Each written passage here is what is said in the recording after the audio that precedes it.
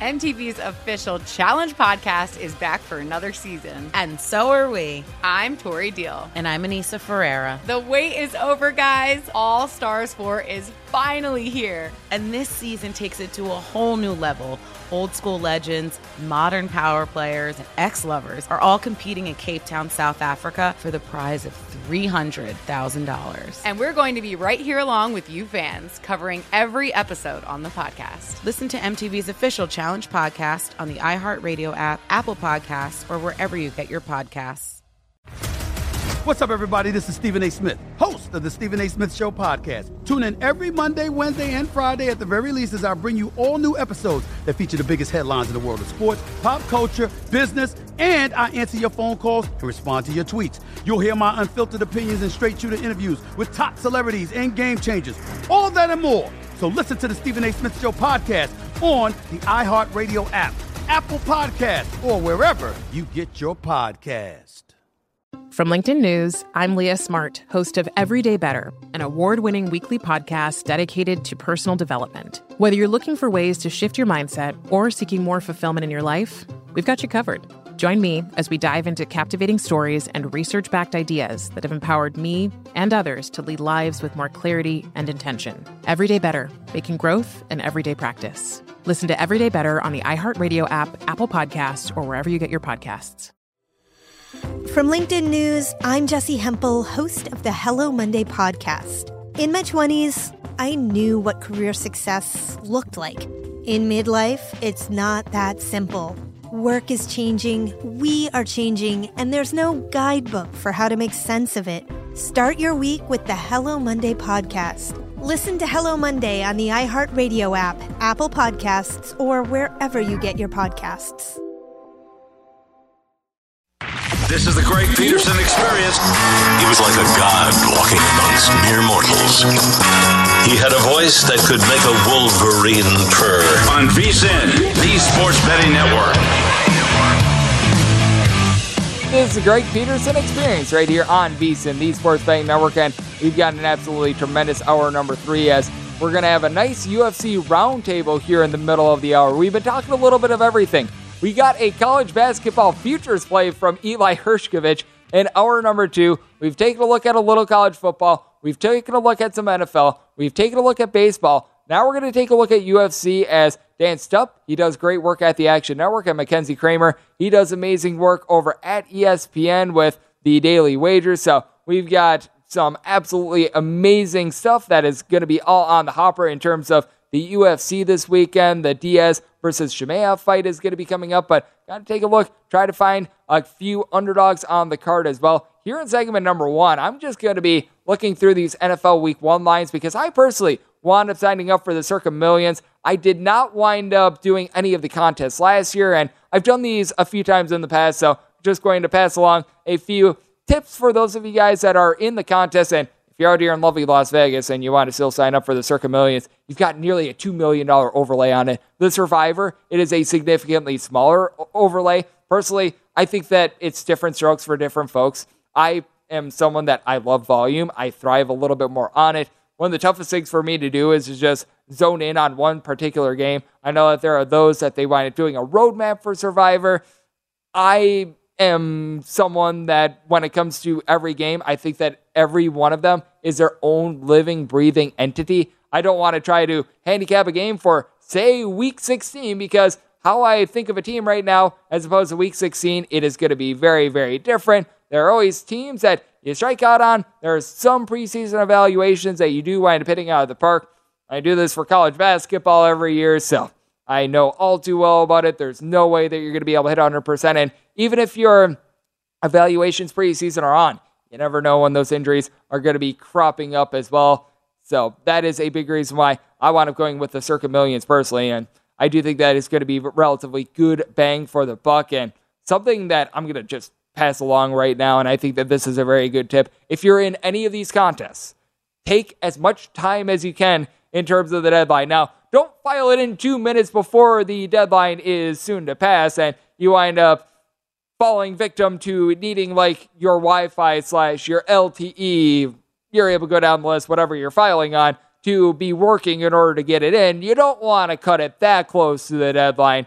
It's a case to where if you have a college research paper, it is due by the end of the week. You don't want to have it be due at 10 p.m. Pacific time on a Friday and file it in at 9:59. But at the same time, you don't need to file it in Monday morning, right after you wind up getting the assignment or anything like that as well. So I do think that is important, but just taking a look at what we're getting in terms of the Circa Millions games and the lines, and most of these very similar to what we've got right now. We might wind up finding a half a point line move in a game or two, but it's relatively what we've got. These lines have been out for months, and these lines have been bet very heavily in terms of both sides. A lot of the money, it is going to be pouring in on the day of the game, as it always winds up happening in terms of the NFL and darn near any sport, whether it be baseball, college basketball. You're able to go down the list, but I mentioned it with Eli. One game that I just crossed out is not a game that is going to be making my 5. The San Francisco 49ers and the Chicago Bears. You just have two clashing things that I really don't like. I don't want any part of the Chicago Bears team whatsoever. Justin Fields looked terrible last season, and I recognize that in that last preseason game, he did not look horrible, but I don't want to be placing my faith in a rookie head coach. We're going to call it what it is. Justin Fields is pretty much a rookie quarterback because he's having to learn a new system. Wound up playing half of last season. He was being trained by a pretty incompetent coaching staff, in my opinion, so it did not wind up doing him any good whatsoever. I have no idea what we're going to get out of him. The weapons around him stink. The defense is no good because they trade away Khalil Mack. And for the San Francisco 49ers, you might not wind up having George Kittle to help out a guy in Trey Lance that has darn near no experience whatsoever outside of what he did in North Dakota State in 2019. Not even 2020, because he only played one game in his final season. That was at Central Arkansas. He didn't even look good in that game. So this is a game that I just wind up crossing out and I say, no, thank you. But I mentioned the pro tip from hour number 2. Divisional underdogs since 2015 in week 1, 28-9-1. That's home and road. I know that on this show and across the network, we've been keying in a lot on these home underdogs, but just underdogs in general within the division. They've got a nice edge of week 1, and overall they do, but week 1, I feel like it's amplified a little bit more, and one that I think, unless of something very, very drastic winds up happening, is going to wind up making my card, is one that I want to bring up with Eli. Vikings catching a 1.5 against the Green Bay Packers. Personally, in terms of my bets that I'm going to be placing outside of the Circa Millions, I'm just looking at the Vikings on the money line, getting a 1.5. The game could wind up landing on 1, but being able to reduce the juice, be able to get a little bit of a even money / a plus price on the money line, that appeals to me a little bit more because I think that the Vikings should be able to get it done. I'm not here to say that Kirk Cousins is like a Hall of Fame quarterback or anything like that, but guy puts up solid numbers. He's backed up by a great wide receiver core, Justin Jefferson and company, and with the Green Bay Packers, they seem to always struggle at the beginning of the year, and now you've got a completely different wide receiver core. I recognize with the Packers that they won darn near every game that they wanted playing without Davante Adams prior to this season, but now it's a whole new ball of wax because not only are they down Davante Adams, we all forget Marquez Valdes-Scantling is out of the fold. The offensive line is banged up for Aaron Rodgers. Aaron Rodgers has had to call out these guys time and time again, and some might say it's just Aaron Rodgers trying to catch these guys' attention. He's probably somewhat satisfied with them, but he's just trying to amplify it. I really think that he's probably relatively upset with the wide receiver core at this point. I think that it could be a very long day for them, especially if Allen Lazard, who has not been practicing all week, does not wind up taking the field for the Green Bay Packers. Vikings have been playing the Packers really well ever since the opening of the new stadium as well. So that is something to take a look at. Aaron Rodgers may own the Chicago Bears, not so much the Minnesota Vikings. This has been a place that has been a little bit of a house of horrors for him. You may recall a few years ago when the Vikings wound up playing the Packers and Aaron Rodgers wound up going down with that injury in Minnesota as well. That is something that does wind up coming to mind. And what also comes to mind, early season struggles of the Green Bay Packers. We've also seen Tom Brady struggle in quite a few early season games as well. Not sure if I want to take the 2.5 with the Cowboys. I'm sort of on the fence on this game because with the Cowboys, they're going to be without Tyron Smith, but every year this guy winds up getting hurt. I think that it's been like 6 or 7 years since he's actually played a full slate of games. And I also don't want to be trusting my Circa Millions and or my hard-earned bankroll on Mike McCarthy. I just mentioned that I am from the state of Wisconsin, Mike McCarthy has no idea what he's doing, and he's very lucky that he didn't cost the Dallas Cowboys more games than he did last season. So that's a game that I might wind up taking a look at the Cowboys, because I do think that Ezekiel Elliott is in for a little bit of a better year, and the Buccaneers, they are full of a lot of new pieces that they need to gel together. They do wind up picking up someone like a Julio Jones very late in the offseason. They wind up having some offensive line turnover as well, and I always try to take a look at offensive line turnover. It's something that I don't think winds up getting enough attention, so it is something that I do think winds up lending a little bit of credence. And if there is one road favorite I might wind up taking a look at, and this is one that goes against all these trends that we've been bringing up, I just still think the Atlanta Falcons are going to stink this year. I wish I could put it more professionally, but this Atlanta Falcons team, I think, is in for a really long year. Marcus Mariota was not good with the Tennessee Titans. He had like 2 drives where he looked solid with the Las Vegas Raiders. I think he might have played a year in Oakland as well, but with the Las Vegas Raiders, and all of a sudden people are like, oh, we need to go get Marcus Mariota. He deserves another shot at a quarterback. He doesn't have a skill set, in my opinion, to be a quarterback in the NFL. They're relying upon a converted wide receiver into running back in Cordarrelle Patterson to be able to carry the mail. This offensive line is not very good. This defense is wretched. They're going up against the Saints bunch that wound up having all the injuries that they did last season and still finished above 500. They get back Jameis Winston, and Jameis Winston, prior to him going down with the injury last season, he looked like a new guy. I think that the tutelage that he wanted getting the last 2 years under Sean Payton is going to be able to reign through here in the Allen regime. I think that the Saints, with being able to get back Michael Thomas, they are going to be a force. I think that there's an outside shot they could wind up winning the division itself, too. I think that the Saints, they are very solid. One of the very few futures I wanted taking coming into the season was, yes, on the New Orleans Saints to be able to make the playoffs. I think that they're going to be able to get there. I think that this is going to be a solid year. They've got one of the best front sevens in all of football. I think that Marcus Mariota, he's going to be running for his life. He really doesn't have weapons to throw to because his best wide receiver was caught doing parlays, so that's not a good scenario. So I could wind up taking a shot on the New Orleans Saints, whether it be in the Circa Millions or just laying the points with the New Orleans Saints. This is one where I might wind up going against the trends. I know that they all say home underdogs, divisional dogs. You're able to go down the list of dogs that they are very profitable here in week 1. I think that the Atlanta Falcons could be the exception because they just stink that bad. And then the other game that I just continue to go to, and it continues to catch my attention, 2 darlings of the offseason. There have been a lot of people talking up the Detroit Lions because, oh, Dan Campbell is biting off kneecaps and everything like that. And everyone loves what the Philadelphia Eagles have been able to do. They wound up upping their secondary a little bit over a week ago as well, but I might be willing to lay the 4 with regards to Philadelphia Eagles. As you can tell, I'm a little bit undecided with my card, and that's a big reason why you want to be able to take as much time as humanly possible, because what we wind up getting from the injury report with a team even like the Green Bay Packers, which I'm pretty set on firing in on the Minnesota Vikings, be able to make them one of my plays. But if Allen Lazard decides that he's able to go, if the Green Bay Packers have their full offensive line, that is going to make a little bit of impact. But I do think that it is very important that you just take that full allotment of time, because the number is not going to move on you. Obviously, from a betting perspective, the number is going to move on you. If you're looking at the Packers or the Vikings in contest, it does not. But something that is moving into our lives is more great UFC action. Dan stuff. He does great work over at the Action Network. Mackenzie Kramer, he's a great researcher at ESPN. They're going to be joining me next to break down this card on VSiN, the Sports Betting Network. What's up, everybody? This is Stephen A. Smith. When I'm not at my day job, First Take, you can find me in my studio hosting the Stephen A. Smith Show podcast.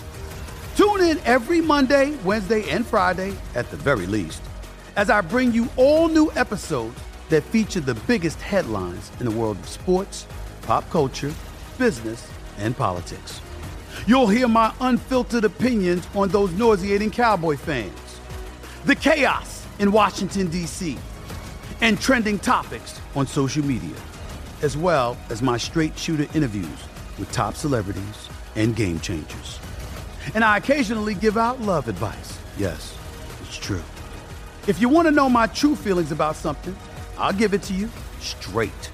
So listen to the Stephen A. Smith Show podcast on the iHeartRadio app, Apple Podcasts, or wherever you get your podcast. The Big Take from Bloomberg News brings you what's shaping the world's economies with the smartest and best-informed business reporters around the world. Western nations like the U.S. and Europe. Mexico will likely have its first female president. And then you have China. And help you understand what's happening, what it means, and why it matters. He'll get his yo-yos to Europe in time. But the longer this drags on, the more worry he's getting. They knew that they needed to do this as fast as they possibly could to get a drug on the market as fast as they could. I'm David Gura. I'm Sarah Holder. I'm Saleha Mohsen. We cover the stories behind what's moving money and markets. Basically, everyone was expecting, if not a calamity, certainly a recession. But the problem is that paperwork, as our reporting showed, is fake. As someone who's covering the market, I'm often very worried about an imminent collapse. So I'm thinking about it quite often. Listen to The Big Take on the iHeartRadio app, Apple Podcasts, or wherever you get your podcasts. I'm Saleha Mohsen, and I've covered economic policy for years and reported on how it impacts people across the United States.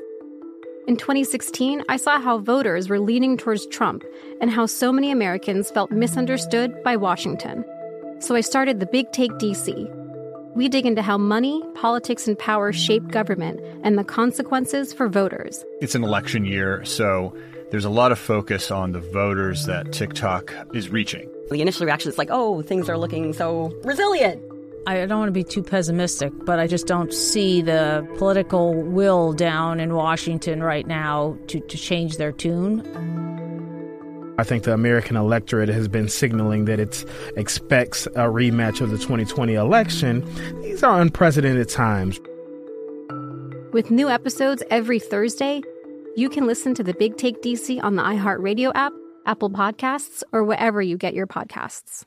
MTV's official Challenge podcast is back for another season. And guess what? So are we. Just in case you forgot, I'm Tori Deal. I'm a 6-time finalist and a Challenge champion. And I'm Anissa Ferreira, and I've been gracing your screens for the last 2 decades. I am a veteran challenger and Challenge All-Star. And speaking of All-Stars, All-Stars 4 is finally here. I'm going to be honest. I literally thought this day was never going to come. Well, the Challenge gods have answered our prayers, and we're going to be right here along with you fans covering every episode on the podcast. And this season takes it to a whole new level. Old school legends, modern power players, redemption seekers, and ex-lovers are all competing in Cape Town, South Africa for the prize of $300,000. Anyone can win, relationships matter, and only one All-Star will claim the title of Challenge champion. Listen to MTV's official Challenge podcast on the iHeartRadio app, Apple Podcasts, or wherever you get your podcasts.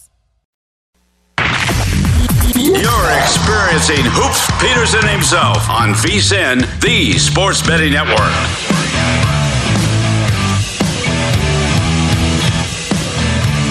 Baseball predictions made brighter. Join the Born in a Ballpark Challenge presented by Blue Moon to compete for free for cash all season long. Enter into weekly prediction pools to fight for your share of $62,500 in total cash prizes.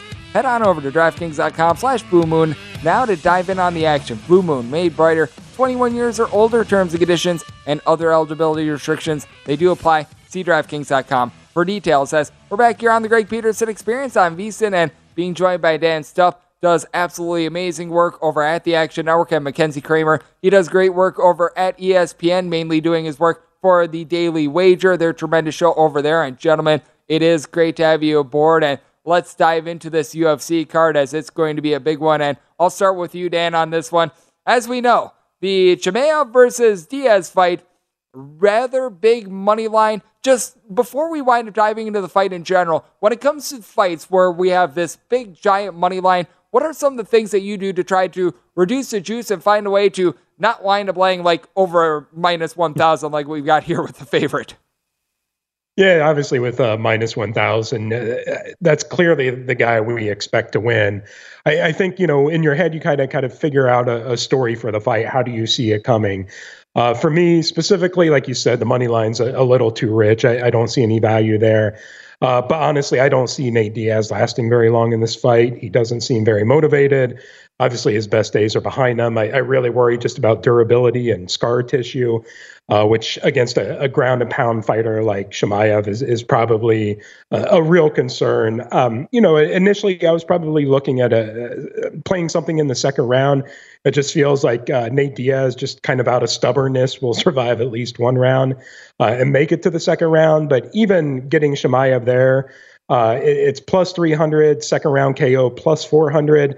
I was hoping it'd be a little richer than that, but I think if you're going to bet this fight, Chimaev and the under or inside the distance is probably the way to go. And if you actually want a decent payoff, you're probably going to have to get really specific with a round or a type of finish. Yep, and I will pose the same question to you, Mackenzie. It's just a very, very big money line in this spot. If you like Mr. Diaz to be able to pull off the upset, well, you're going to be able to get good value on it. I think that we're in agreement that it's not very likely that we do wind up finding that outcome. Neither do the bookmakers. How do you try to perhaps be able to find a little bit more value rather than laying just a big giant north of minus 1,000 money line in a spot like this? Yeah, neither do I. I don't really see much of a path to victory for Diaz in this one either, which is unfortunate because he's such a fan favorite and such a guy we like so much.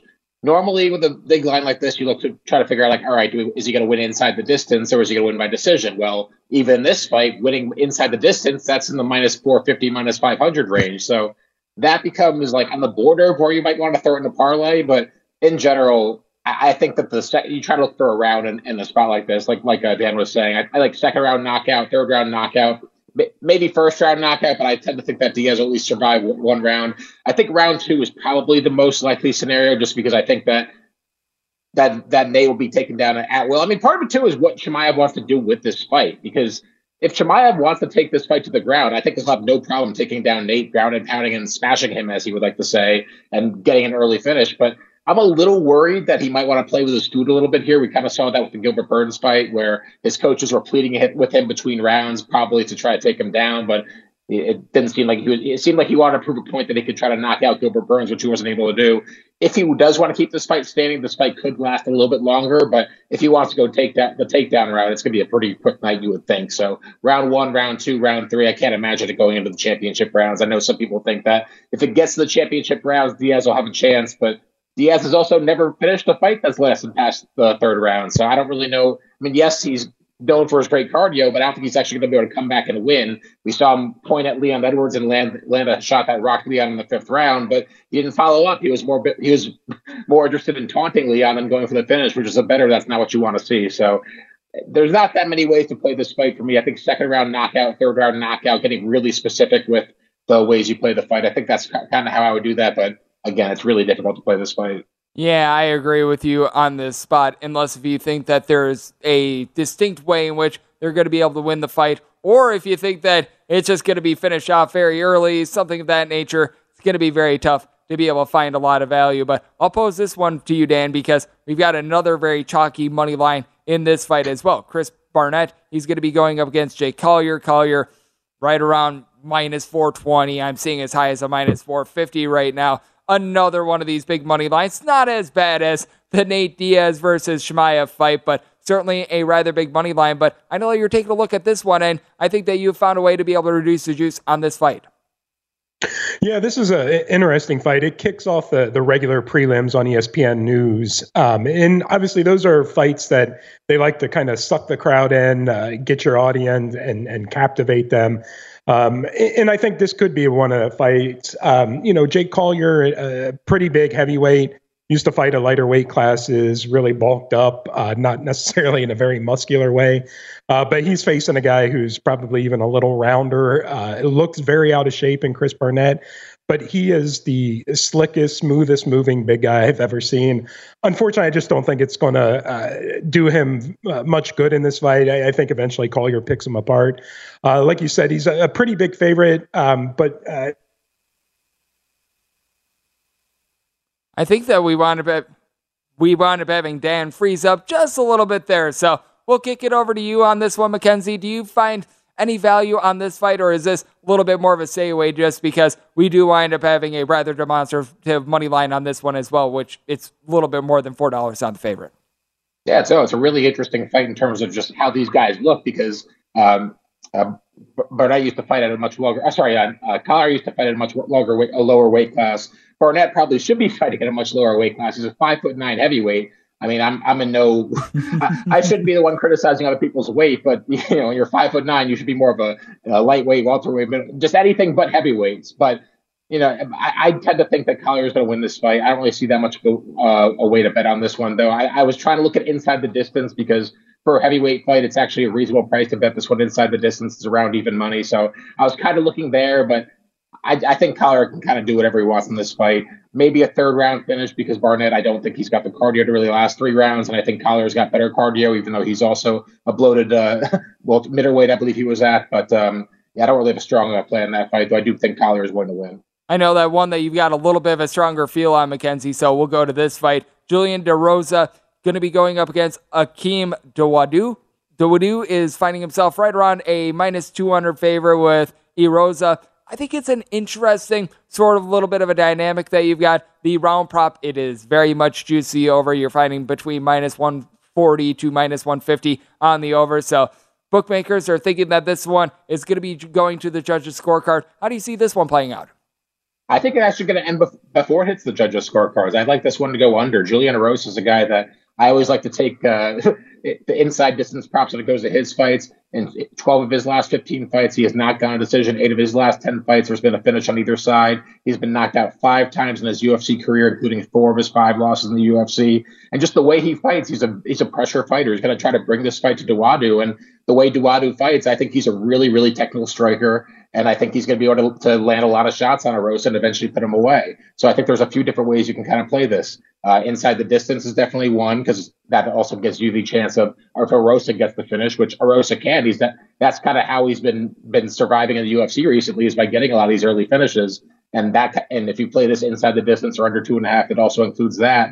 But I do think Dawodu is going to win this fight, and I think that that one good prop to bet on Dawodu is a third round finish, which I've seen at 12-1 around that range. Because I think the way Erosa fights, he's a full pressure fighter, but I think that Dawodu is going to keep landing clean shots over and over again throughout the fight, kind of wear down Erosa, and then by the third round, I think that he might be able to get a finish, probably by knockout, because that's typically what Dawodu does. I don't think he's ever had a submission in his career, but I think Dawodu can wear him down, get a third round finish, or at least finish inside the distance. So I kind of have 3 different bets on that card, which are Dawodu to win inside the distance, the under 2.5, and then Dawodu to win in the third round. And Dan, I know that you've got a little bit of action on this Erosa versus Dawodu fight as well. Take me through what you're taking a look at in terms of this one. No, I think Mackenzie really nailed the takedown, or nailed the breakdown. I do like Dawodu inside the distance. I think that pays close to 2-1. I'm not a big parlay guy, but I know a lot of MMA bettors are. I don't think he's a bad parlay piece at I think around minus 225. But no, like Mackenzie said, I really like the under props and inside the distance. And I really like that round 3 play. I actually just wrote that down. I might have to steal that one.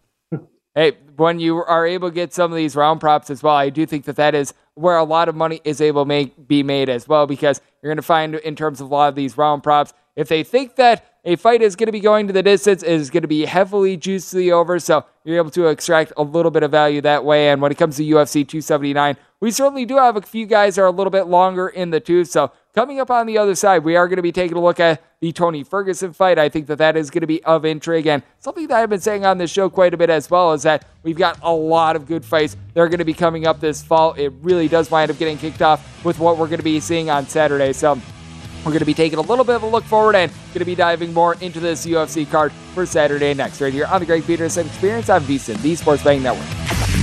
You're experiencing Hoops Peterson himself on VSiN, the Sports Betting Network.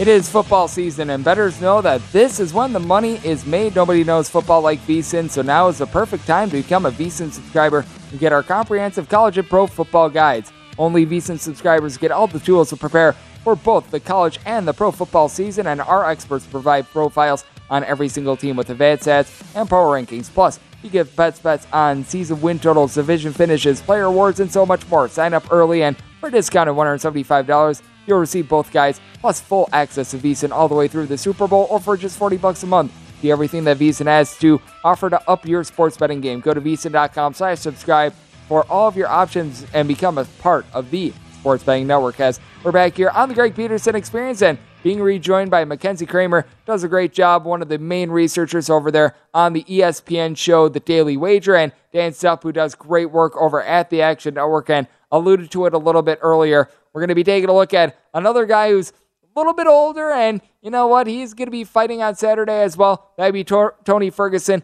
going to be going up against Jin Liang, and Jin Liang finding himself a relatively sizable favorite, right around minus 310, might be finding it a little bit more than that. And I'll start with you, Dan, on this one. How do you evaluate this fight? Because this is a spot in which I was talking about a few of the fights in which the juice is heavily on the over on the 2.5 round prop. This one, a little bit more towards the under. Yeah, I mean, kind of the evaluation of this fight is it's got the potential to be really, really sad. Tony Ferguson used to be one of the top lightweights, one of the most interesting and entertaining fighters you could get. I think he had a stretch of like 8 or 9 fights in a row where he won a fight of the night or performance of the night bonus. But those days are unfortunately long gone. He got badly knocked out just, I think, 4 months ago. Now he's moving up a division where he's going to be small, facing Jing Liang, who is very large for 170 pounds. I jumped on this pretty early. Part of me, being a Tony Ferguson fan, felt bad kind of fading him like this, but you can get inside the distance. I think minus 130, minus 140 in that range. I couldn't fault somebody taking Ji Liang via KO. You can get some plus money there. I am high on Ji Liang. I think he's a very well-rounded fighter who's gotten a lot more composed with his fighting. But this is pretty much just almost like the Nate Diaz fight in the main event, just kind of a pure fade of a guy who's clearly on his way out, which is unfortunate. Again, he was at a time one of the most exciting fighters in the UFC, and I think that's why this one just feels so sad, knowing that he's going in there facing a very, very tall task. Yep, I do think that it's going to be a rough circumstance here for Tony Ferguson. I'm not sure if you see anything different, Mackenzie, but I do think that this is a spot in which it's going to be a rough fight for Tony Ferguson, and I think the only question is whether or not he goes the distance, and I'm of the proponent that he does not. Yeah, I've been trying to struggle to figure out the best way to play this card, but I tend to think I would lean toward the under, or the fight does not go to decision. It just seems like there's these two fights for Diaz and Ferguson are tailor-made with matchups that are just horrible for them on paper. Obviously, we talked about Diaz and Chimaev earlier, but having Ferguson go up in weight class to face a knockout artist like Jing Liang, that's a really tough spot for him, especially as Dan said, he got brutally knocked out by Michael Chandler just 4 months ago. That's a really quick turnaround. And in general, with the UFC, you do not want to be backing guys who are on 4-fight losing streaks who are 38 years old, moving up in weight class.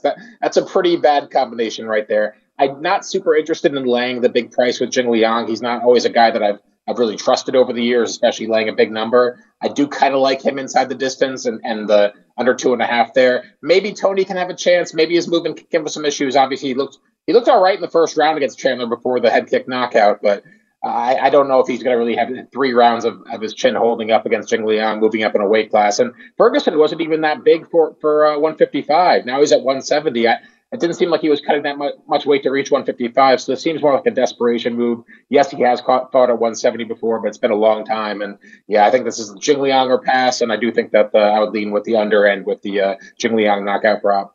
And Mackenzie, I know that when it comes to a little bit of a smaller favorite, you're on one in terms of this card as well. We've got the Macy Chiasson fight against Irene Aldana. Aldana, more around about a minus 160 to a minus 170 number. And as I always say, when it comes to just these MMA fights that we wind up seeing, if you think that a fighter is going to win the fight like 70-75% of the time, and you're able to lay less than minus $2, you do have relatively good value there, because we just laid it out. In a lot of these fights, it is relatively difficult to be able to reduce the juice. I know that parlays and being able to team up some of these favorites, that can sometimes be a very good angle in terms of a lot of these fights. Take me through this one, though, as I know that you see a pretty good edge with Aldana.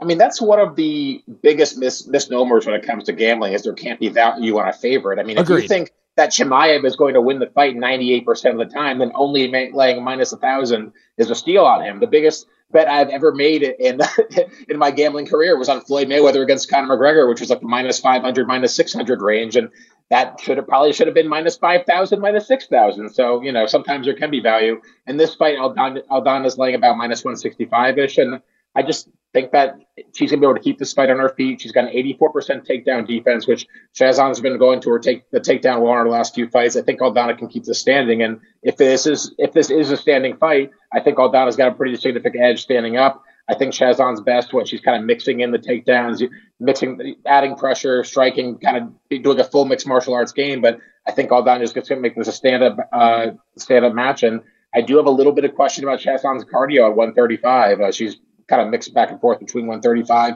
and 145. And I think that Aldana, anything below minus 180, minus 185, which is still out there, I think that's a quality bet on Irene.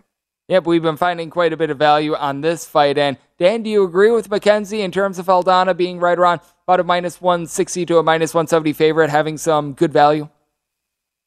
Yeah, no, I think he nailed it. This is actually one of my favorite bets as well. I think there's a lot of value just straight up on the money line. One of my Action Network colleagues, Manpreet Jas, actually turned me on to Aldana via KO, which I think pays almost 4-1. She's just got really crisp and technical boxing that you usually don't see in the women's divisions. So the chance of a knockout's really real. I know a lot of the women's fights go to decision. I actually play a lot of underdogs in women's fights just because they go to decision. You get bad judging. It's easy for a fight to look closer than it actually was. But I really like the KO prop in this fight. And yeah, I like Aldana straight up as well. And Dan, I'll turn this over to you as well. You just mentioned that you do like quite a few of the underdogs when it comes to more of the women's side of things. And we do have a pretty extensive card. There are quite a few chalky favorites as we've been talking about. But is there an underdog or two that we haven't talked about that you think that there is quite a bit of value on for Saturday?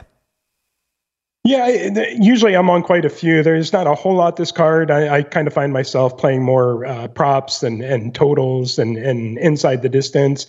There's a main card fight that kicks off the pay-per-view portion of the fight. That's usually when the crowd's most hyped. And I think it's no surprise that the UFC put Johnny Walker versus Ion Cutelaba in that fight. It's going to be crazy. It's going to be wild.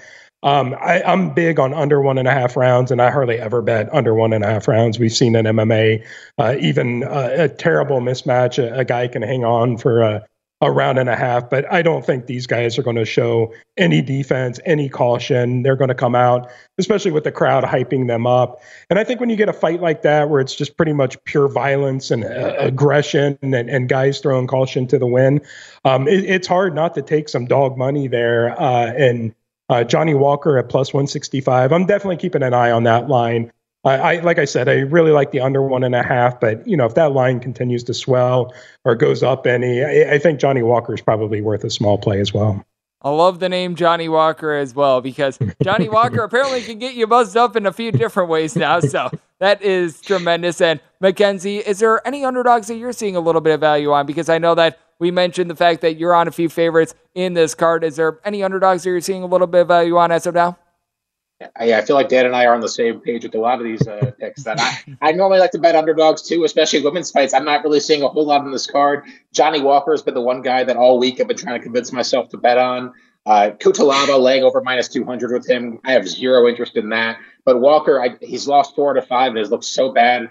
Ever since moving over to John Kavanagh and training in Ireland, it looks like he's a much more timid fighter, which is one reason why I'm not totally on the under 1.5. I could definitely see it cashing, especially with those two guys. They've both been glass cannons in their careers, but I am a little worried about Walker trying to be a little bit more timid as a fighter than he used to be. Obviously, Cutelaba is going to come out strong, and he might even use his wrestling early on and probably gas out pretty early. So, 1.5. The first 2.5 minutes of the second round could come in handy there, but two underdogs I'm looking at that I haven't quite pulled the trigger on.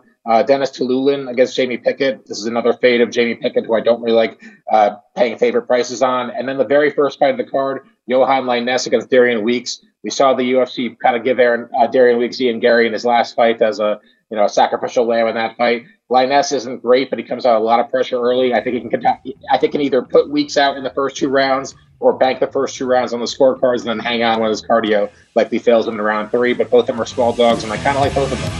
and it's going to be a great UFC card this weekend as we had two great gentlemen breaking it down with me. Mackenzie Kramer of ESPN does a great job over there at the Daily Wager, and Dan Stupp of the Action Network. And in the final segment, taking a look at some Friday baseball on VSiN, the Sports Betting Network.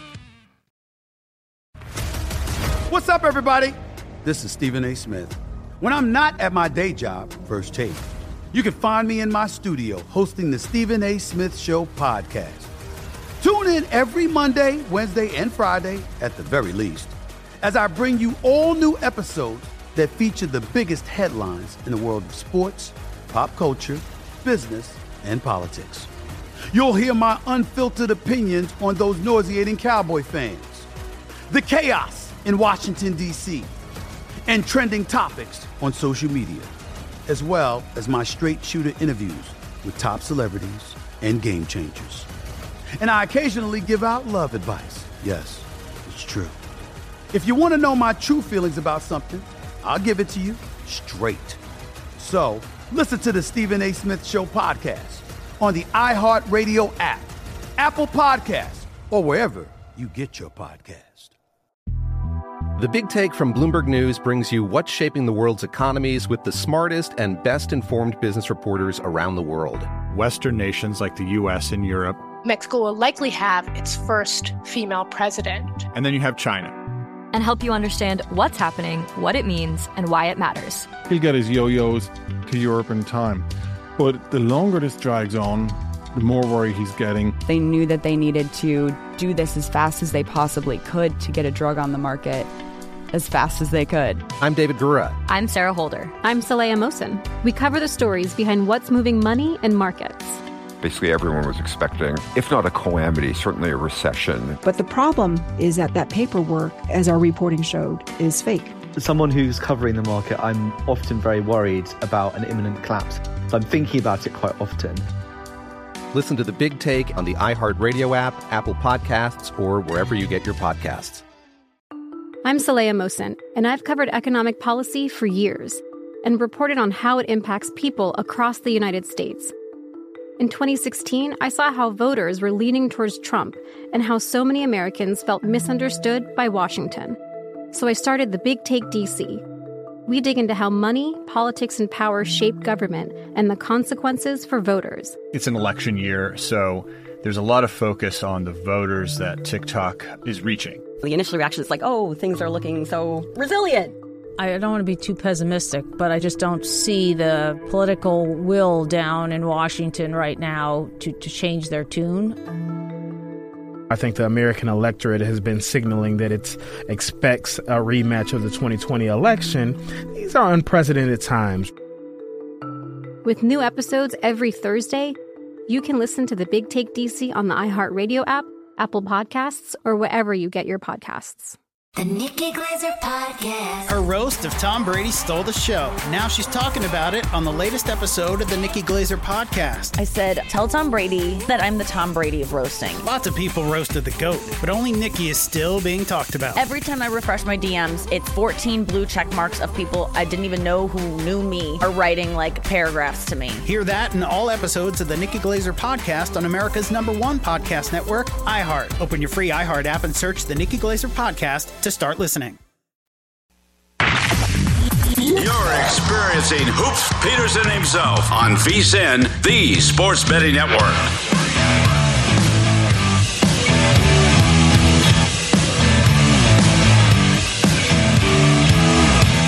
Kick off the football season with BetRivers Online Sportsbook all season long. BetRivers is your go-to sportsbook for all football-related content. Check out BetRivers.com or download the BetRivers app for the latest odds, unique promotions, player props, and so much more. Every week, BetRivers has unique football specials to help you win big.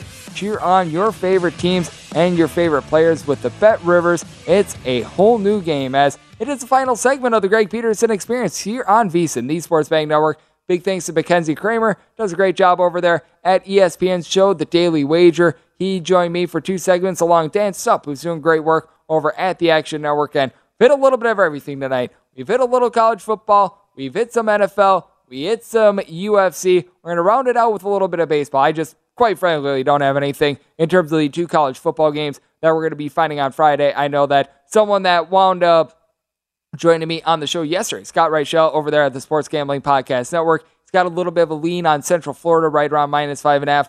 I personally do not have anything. I will defer to him when it comes to college football. I will not have any action in terms of the Friday card, but I will have action on the Friday card in terms of baseball. Let's hit upon the DK Nation pick that I'm going to be taking a look at for Friday as we do dive into 971, 972 on the board. The Cleveland Guardians on the road against the Minnesota Twins as Dylan Bundy goes for the Twins and Cal Quantrill takes the bump for Cleveland. And Cleveland, a very, very slight underdog. You're going to be getting them as good as -102, as bad as -110. With Minnesota, they're as bad as -110, as good as -105. So your classic pick'em game. Total on this game, mostly 8. I'm seeing a stray 7.5 out here in Vegas, but mostly 8 with the juice on the under end. I'm going to be taking a look at the over. I do think that the Twins starting to find a little bit of offense as they have scored 4+ runs in now 5 out of their last 6 home games. And for the Twins, they have been dealing with a few injuries. Byron Buxton, he's been out of the fold. Team's leader in home runs with 28 home runs. Oriol Polanco, he's been able to go deep right around 16, 17 times as far as the season. But Carlos Correa and so many others have been very solid at being able to move the line for this Twins team as they've got one of the best team batting averages that you're going to find in the big leagues. As I mentioned Carlos Correa, and he, along with quite a few others like a Nick Gordon, you're able to throw in there, Jose Miranda, Gilberto Celestino has been hitting right around 250, so he's a little bit out of the fold, but Gio Urshela, these guys, they're in between about a 262 to a 275, so they've done a good job moving the line. Luis Arias has been one of the top players just in terms of batting average in all of baseball thus far this season. Has been a little bit hot and cold recently, but still hitting at 315 with nearly a 380 on base overall for the season. So got some nice bats in this lineup.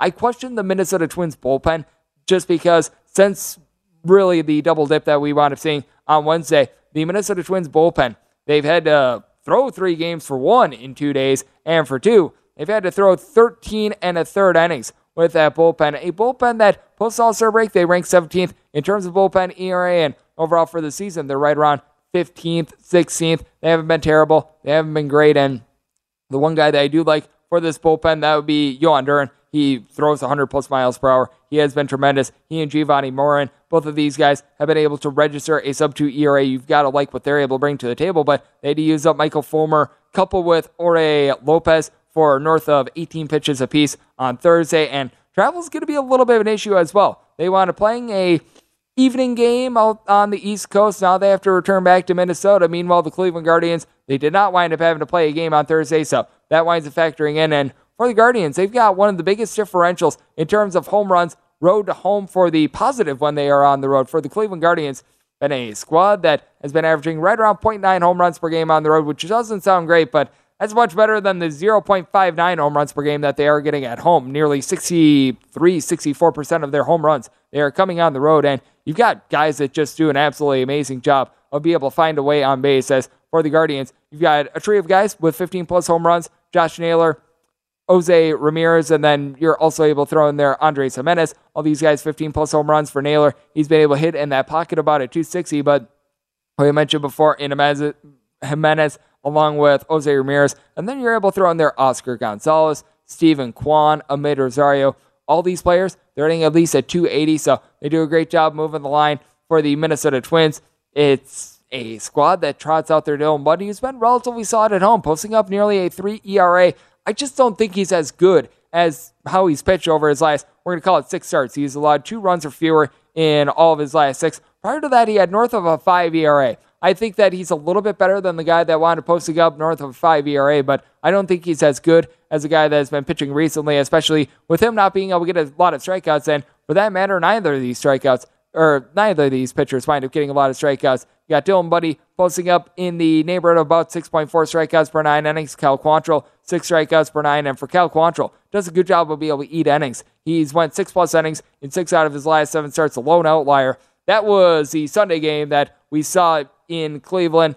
There was a 4-hour and 33-minute rain delay that just absolutely derailed everything. You're not going to bring back a guy after he sits for 4.5 hours. So that wound up being a little bit of a calamity, but for Cal Quantrill, he's also given up 3+ runs in 7 out of his last 13 starts. He has had a little bit of a higher ERA on the road, has actually done a better job of keeping the ball in the yard when he's been on the road, but He allows opponents to hit at 277 off of him when he is on the road as well. This is a Twins team that has not been able to get a lot of deep balls ever since Buxton and Polanco have been out of the fold, but they do a good job moving the line. I think that they're going to be able to do that here. So my DK Nation pick is going to be on the over end. When it comes to the Twins, I think that them utilizing their bullpen so much, having to travel from New York back to Minnesota in this spot, should set them as a little bit more of an underdog. I was willing to lay up to about a -114, -115 with the Cleveland Guardians, and I like the way that the Guardians have been operating in general post All-Star break. They've been a top 3 team in the American League. I do think that they're going to be able to keep that rolling. So my DK Nation pick is on the over. Also, when it comes to the money line / run line, taking a look at the Cleveland Guardians on the money line, I think that getting a relatively pick-em price is good value in this spot. How about if we take a look at the lone interleague game that we're going to be getting on Friday as well? This is 979, 980 on the board. Seattle Mariners, they play OC Atlanta Braves as Charlie Morton is going to be going for the Braves and Robbie Ray goes for Seattle. Seattle, slight underdog, mostly even money where I sit here at circa. That is the highest number that you're going to find on Seattle at a +106 and between -110 and -120. The number on Atlanta. 7.5 is the total, heavily juicy under, but the reason why I do like Seattle and the reason why I set them more on a -120 favorite, so I feel like this line should be reversed, is Robbie Ray has been able to do an amazing job at home. Robbie Ray on the road is not necessarily a guy that you want to trust in. On the road, he's been posting up north of a 5 ERA, darn near 2 home runs per 9 innings, surrendered by Robbie Ray on the road as well, but home Robbie Ray has been very good, Robbie Ray, as he's posting up a sub-3 ERA, giving up more like 1 home run per 9 innings, and he still does a great job of being able to get swings and misses. 10.2 strikeouts per 9 innings. That's down from his career number of about 11 punch-outs per 9, but has also been able to tame down the walks. 3.8 walks per 9 innings for his career, more like 3 this season. So Robbie Ray has been able to do a solid job on that front, and for Charlie Morton, it's been touch and go for him this season. For Charlie Morton, he wound up having a stretch towards the beginning part of the season where he allowed 3+ runs in 8 out of 11 starts. Then from there, once he wound up being able to pick it up, go figure, the Atlanta Braves, they wound up being able to follow suit, as well as it's been really, as Charlie Morton comes and goes, that the Atlanta Braves wins and losses do as well. And Charlie Morton recently has been able to do a relatively solid job since the beginning of the month of August. He's made 6 starts and he's been posting up a 3 ERA. Has been able to do a good job of being able to just not allow a lot of contact in general. Opponents hitting a $199 off of him in the span. But if you've got a trepidation with Charlie Morton, he has given up 6 home runs over the course of his last 6 starts, which spans 36 innings. He's backed up by a solid bullpen. AJ Minter, sans the Sunday Night Baseball performance we saw a few weeks ago, has been very solid. Jackson Stevens, he's off the injured list, been able to get good production out of Tyler Madzik as well. Rossi Iglesias comes over from Los Angeles, the Angels, and he's been a good cog, but the Mariners, since the beginning of the month of June, they got the number 1 bullpen in terms of ERA. Diego Castillo and Andres Munoz were unpitchable the first 2 months of the season. They have been amazing ever since then. You've had Penn Murphy, Paul Sewald, Eric Swanson all throughout the season be able to provide a sub-3 ERA. And for the Mariners, they now have a trio of guys with north of 21 home runs. And Eugenio Suarez, I believe, actually leads the big leagues in home runs since the beginning of the 2018 season, as he, Julio Rodriguez, throwing their Cal Raleigh, at least 22 home runs. They have been solid. For Rodriguez, he does a good job of being able to steal some bases as well. Ty France was in a little bit of a funk post All-Star break. He's been able to pick it up, and a reason why I do like this total over is on top of those Seattle hitters, you do have an Atlanta Braves team that they had a stretch where Austin Riley last week had a home run in 5 out of 6 games. He has really been able to pick it up as he, Michael Harris II, Dansby Swanson, allowing at least a 285 for this squad. I do think that you got a little bit of a strength-on-strength battle. The Atlanta Braves, they have been incredible with their offense. The Seattle Mariners, they've been incredible with their pitching, but I do think that the Mariners wind up getting Charlie Morton a little bit, and just because I do think that the Atlanta Braves in general, they've got great offense, they're going to be able to do the same as well. And VSiN pro tip for this hour is, if you're looking to file in on some of these contests, when it comes to the super contest, what have you, you have a set deadline. Take as much time as you need with that deadline. We've got tips over for subscribers, VSiN.com/subscribe, and we've got lots of great advice for you coming up. Follow the money, 4 a.m. Pacific, 7 a.m. Eastern, right here on VSiN, the Sports Betting Network. Football is here. The VSiN team has what you need to know. Whether you're betting on futures, looking for contest strategy, or building your own power ratings, VSiN has everything you need. Get all the latest from our lineup of experts. NFL veteran experts, NFL veteran experts. MTV's official Challenge podcast is back for another season. And so are we. I'm Tori Deal. And I'm Anissa Ferreira. The wait is over, guys. All Stars 4 is finally here. And this season takes it to a whole new level. Old school legends, modern power players, and ex-lovers are all competing in Cape Town, South Africa for the prize of $300,000. And we're going to be right here along with you fans, covering every episode on the podcast. Listen to MTV's official Challenge podcast on the iHeartRadio app, Apple Podcasts, or wherever you get your podcasts. What's up, everybody? This is Stephen A. Smith, host of the Stephen A. Smith Show podcast. Tune in every Monday, Wednesday, and Friday at the very least as I bring you all new episodes that feature the biggest headlines in the world of sports, pop culture, business, and I answer your phone calls and respond to your tweets. You'll hear my unfiltered opinions and straight-shooter interviews with top celebrities and game changers. All that and more. So listen to the Stephen A. Smith Show podcast on the iHeartRadio app, Apple Podcasts, or wherever you get your podcast. From LinkedIn News, I'm Leah Smart, host of Everyday Better, an award-winning weekly podcast dedicated to personal development. Whether you're looking for ways to shift your mindset or seeking more fulfillment in your life, we've got you covered. Join me as we dive into captivating stories and research-backed ideas that have empowered me and others to lead lives with more clarity and intention. Everyday Better, making growth an everyday practice. Listen to Everyday Better on the iHeartRadio app, Apple Podcasts, or wherever you get your podcasts. From LinkedIn News, I'm Jessie Hempel, host of the Hello Monday podcast. In my 20s, I knew what career success looked like. In midlife, it's not that simple. Work is changing, we are changing, and there's no guidebook for how to make sense of it. Start your week with the Hello Monday podcast. Listen to Hello Monday on the iHeartRadio app, Apple Podcasts, or wherever you get your podcasts.